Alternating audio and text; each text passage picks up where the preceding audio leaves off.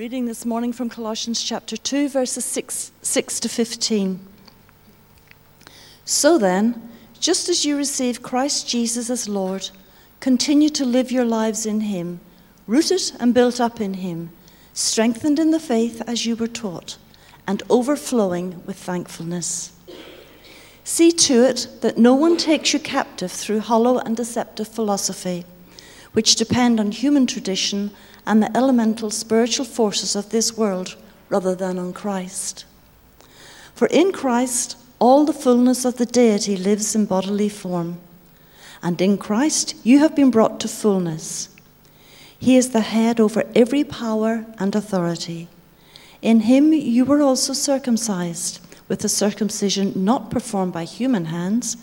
Your whole self, ruled by the flesh, was put off when you were circumcised by Christ, having been buried with him in baptism, in which you were also raised with him through your faith in the working of God, who raised him from the dead. When you were dead in your sins and in the uncircumcision of your flesh, God made you alive with Christ. He forgave us all our sins, having cancelled the charge of our legal indebtedness, which stood against us and condemned us. He has taken it away, nailing it to the cross. And having disarmed the powers and authorities, he made a public spectacle of them, triumphing over them by the cross. Amen. Thank you very much, Claire. Good morning, everybody. So this morning, this is the latest in our series on our journey of hope, in which you will remember that we are looking at Paul's letter to the Colossians in order to identify the various steps along that journey. And we're up to, if you've been keeping count, step 4. And step 4 is to be totally filled with the life of Jesus. From the passage that Claire read for us, we're going to focus on the beginning of verse 10, which says, "You've been given fullness in Christ." You've been given fullness in Christ. Just a few words, and really only part of a verse, and on the face of it having a simple meaning. But as with much of what the Apostle Paul writes, the more that you look at it and the more you think about it, the greater is the depth of what he has to say. And one of the reasons why it seems hard to discern all that a verse like this is saying is that it's actually surrounded by other verses which equally seem loaded with meaning.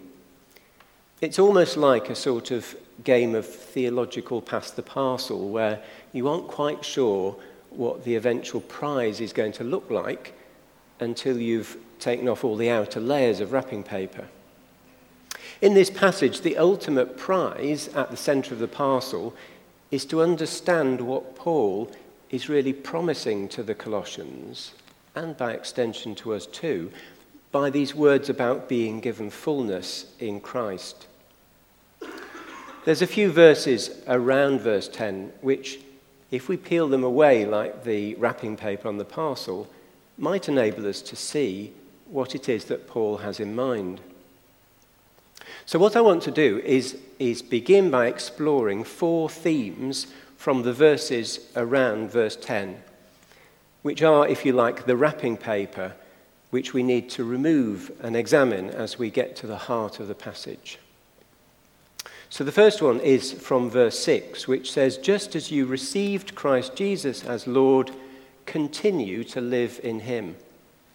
In other words, the fullness of Christ, which Paul is going to go on to talk about, is in part a continuous state of affairs. It's not just a one-off event.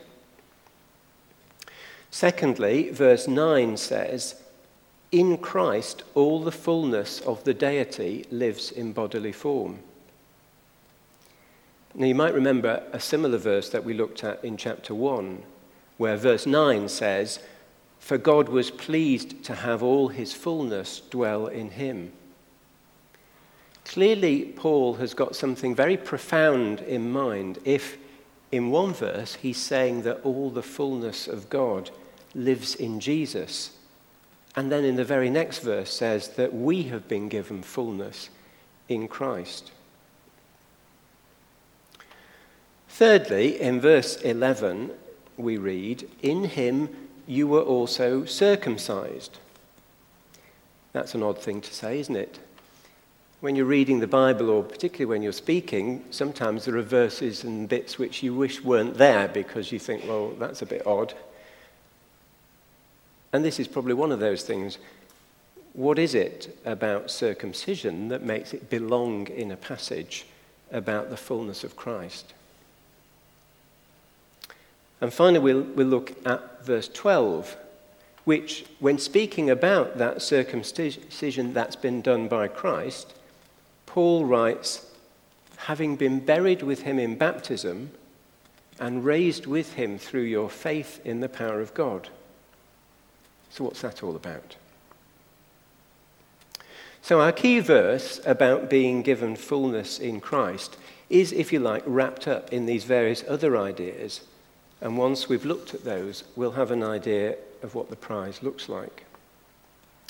So here's our first sheet of wrapping paper then. Let's go back to verse 6, which says, "So then, just as you received Christ Jesus as Lord, continue to live in him."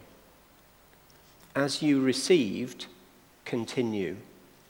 So Paul is reminding the Colossians of their initial faith in Christ. They received Christ Jesus by faith. But then he's telling them that it's not just a one-off thing being a Christian. They need to continue to live in him.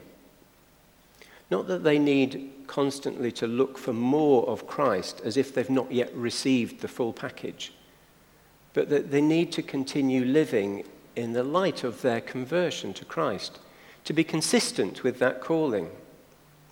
And we'll think about that in a moment when we come to look at verse 10 in more detail.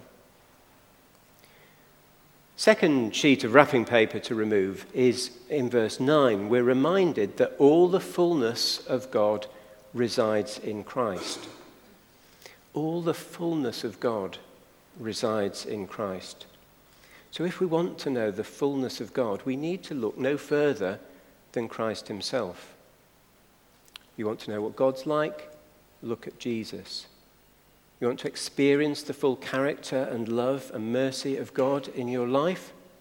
Spend time with Jesus. For in Christ, all the fullness of the deity lives in bodily form. So this is a fairly large and significant piece of wrapping paper, which once we've peeled it away, we can get a pretty clear view of what the ultimate prize looks like.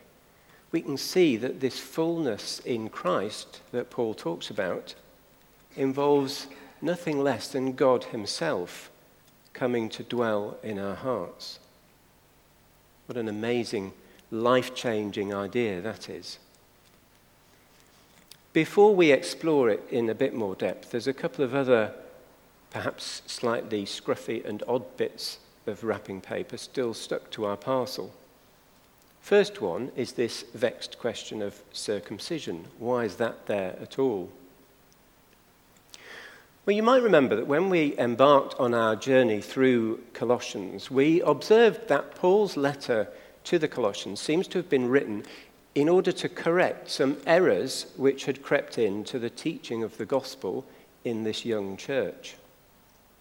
And scholars don't seem to be agreed on what the nature of that unhelpful teaching might have been. But this reference to circumcision is a clue that it might have been that there was a faction in the church that was advocating that the Jewish law still had to be followed even by those who had professed faith in Christ. If they wanted to enjoy full communion with God, they had to give themselves to Christ, but also they had to satisfy the old Jewish laws. And if that's the concern that Paul is addressing here, then that would be consistent with problems that he addressed in other churches as well. His answer is that because they've been circumcised by Christ, they don't need to go through that physical ritual that was such a central part of the Jewish practice. This too speaks of fullness. Some of the false teachers would have had the Colossians believe that only through both faith in Christ and adherence to the Jewish law could someone enjoy fullness of life. Paul says no. In Christ, there is all the fullness of God. Christ is all you need, and fullness of life is there for you in him. How then does this, and this is our final bit of wrapping paper, how does this circumcision by Christ work? Well, verse 12 talks about being buried with him in baptism and raised with him through your faith in the power of God. This verse highlights another aspect of the importance of circumcision. Being one of God's people in Old Testament times was all about having the right genealogy, being born into the right race, the nation of Israel. And there were a number of marks, badges, if you like, that identified that you were one of the chosen race. And circumcision was one of them. So here in verse 12, Paul is talking about baptism and faith. Those are, if you like, the new circumcision. They're the marks, they're the badges that identify someone as belonging to the new covenant family of God. They're evidence that we belong. Faith and baptism are these identifying marks of a citizen of the kingdom of God. And the fact that Paul deals with this issue in the same paragraph of his letter as his comments about fullness in Christ suggests that fullness in Christ is not just something that we enjoy as individual Christians, it's also part of our common inheritance. If we've come into his kingdom through faith and baptism, if we bear those marks of membership, then one of the benefits of membership, what a wonderful, amazing benefit it is that we have been given fullness in Christ. So now that we've pulled off all those surrounding bits of wrapping paper, we can see more clearly what the prize, what this fullness of Christ looks like. Remember, our key verse is verse 10. You have been given fullness in Christ. And let's note, first of all, the use of the past tense. It's not saying you will be given fullness. It's not saying you are being given fullness. It says you have been given fullness. When we become Christians, we are given fullness in Christ. So none of us should think that we're in any way lacking, that we need to go searching for something additional. Now, I know that it's sometimes helpful to think of faith like a journey. Indeed, our whole series is based on the idea of a journey of hope. But on this particular issue about fullness in Christ, it might actually be helpful to think of us as having arrived. Think of it like this. It's a little bit like the difference between a touring holiday and a one-centre holiday. If you go on a touring holiday, your initial destination is just a stepping off point. You might look around and stay for a day or two in that initial destination, but it's really just a staging post to the next stop. By contrast, if you decide to go to a particular place for your holidays, once you get there, you've arrived. You'll spend your time exploring the place, enjoying it, becoming familiar with all it has to offer. As you received Christ, we read in verse 6, continue to live in him. In other words, having received Christ, don't think that you then have to move on to something extra, whether that might be adherence to the law or any other spiritual experience. No, simply continue to live in him. Explore the fullness of Christ in your life. Enjoy it. Spend time with him, going deeper into what that fullness has to offer. The full splendor and wonder of God in the person of Jesus. We've been given fullness in Christ. How can God do this? Because, says Paul, he's the head over every power and authority. If all the fullness of God dwells in Christ, then it's in God's gift to share that fullness with whoever he chooses.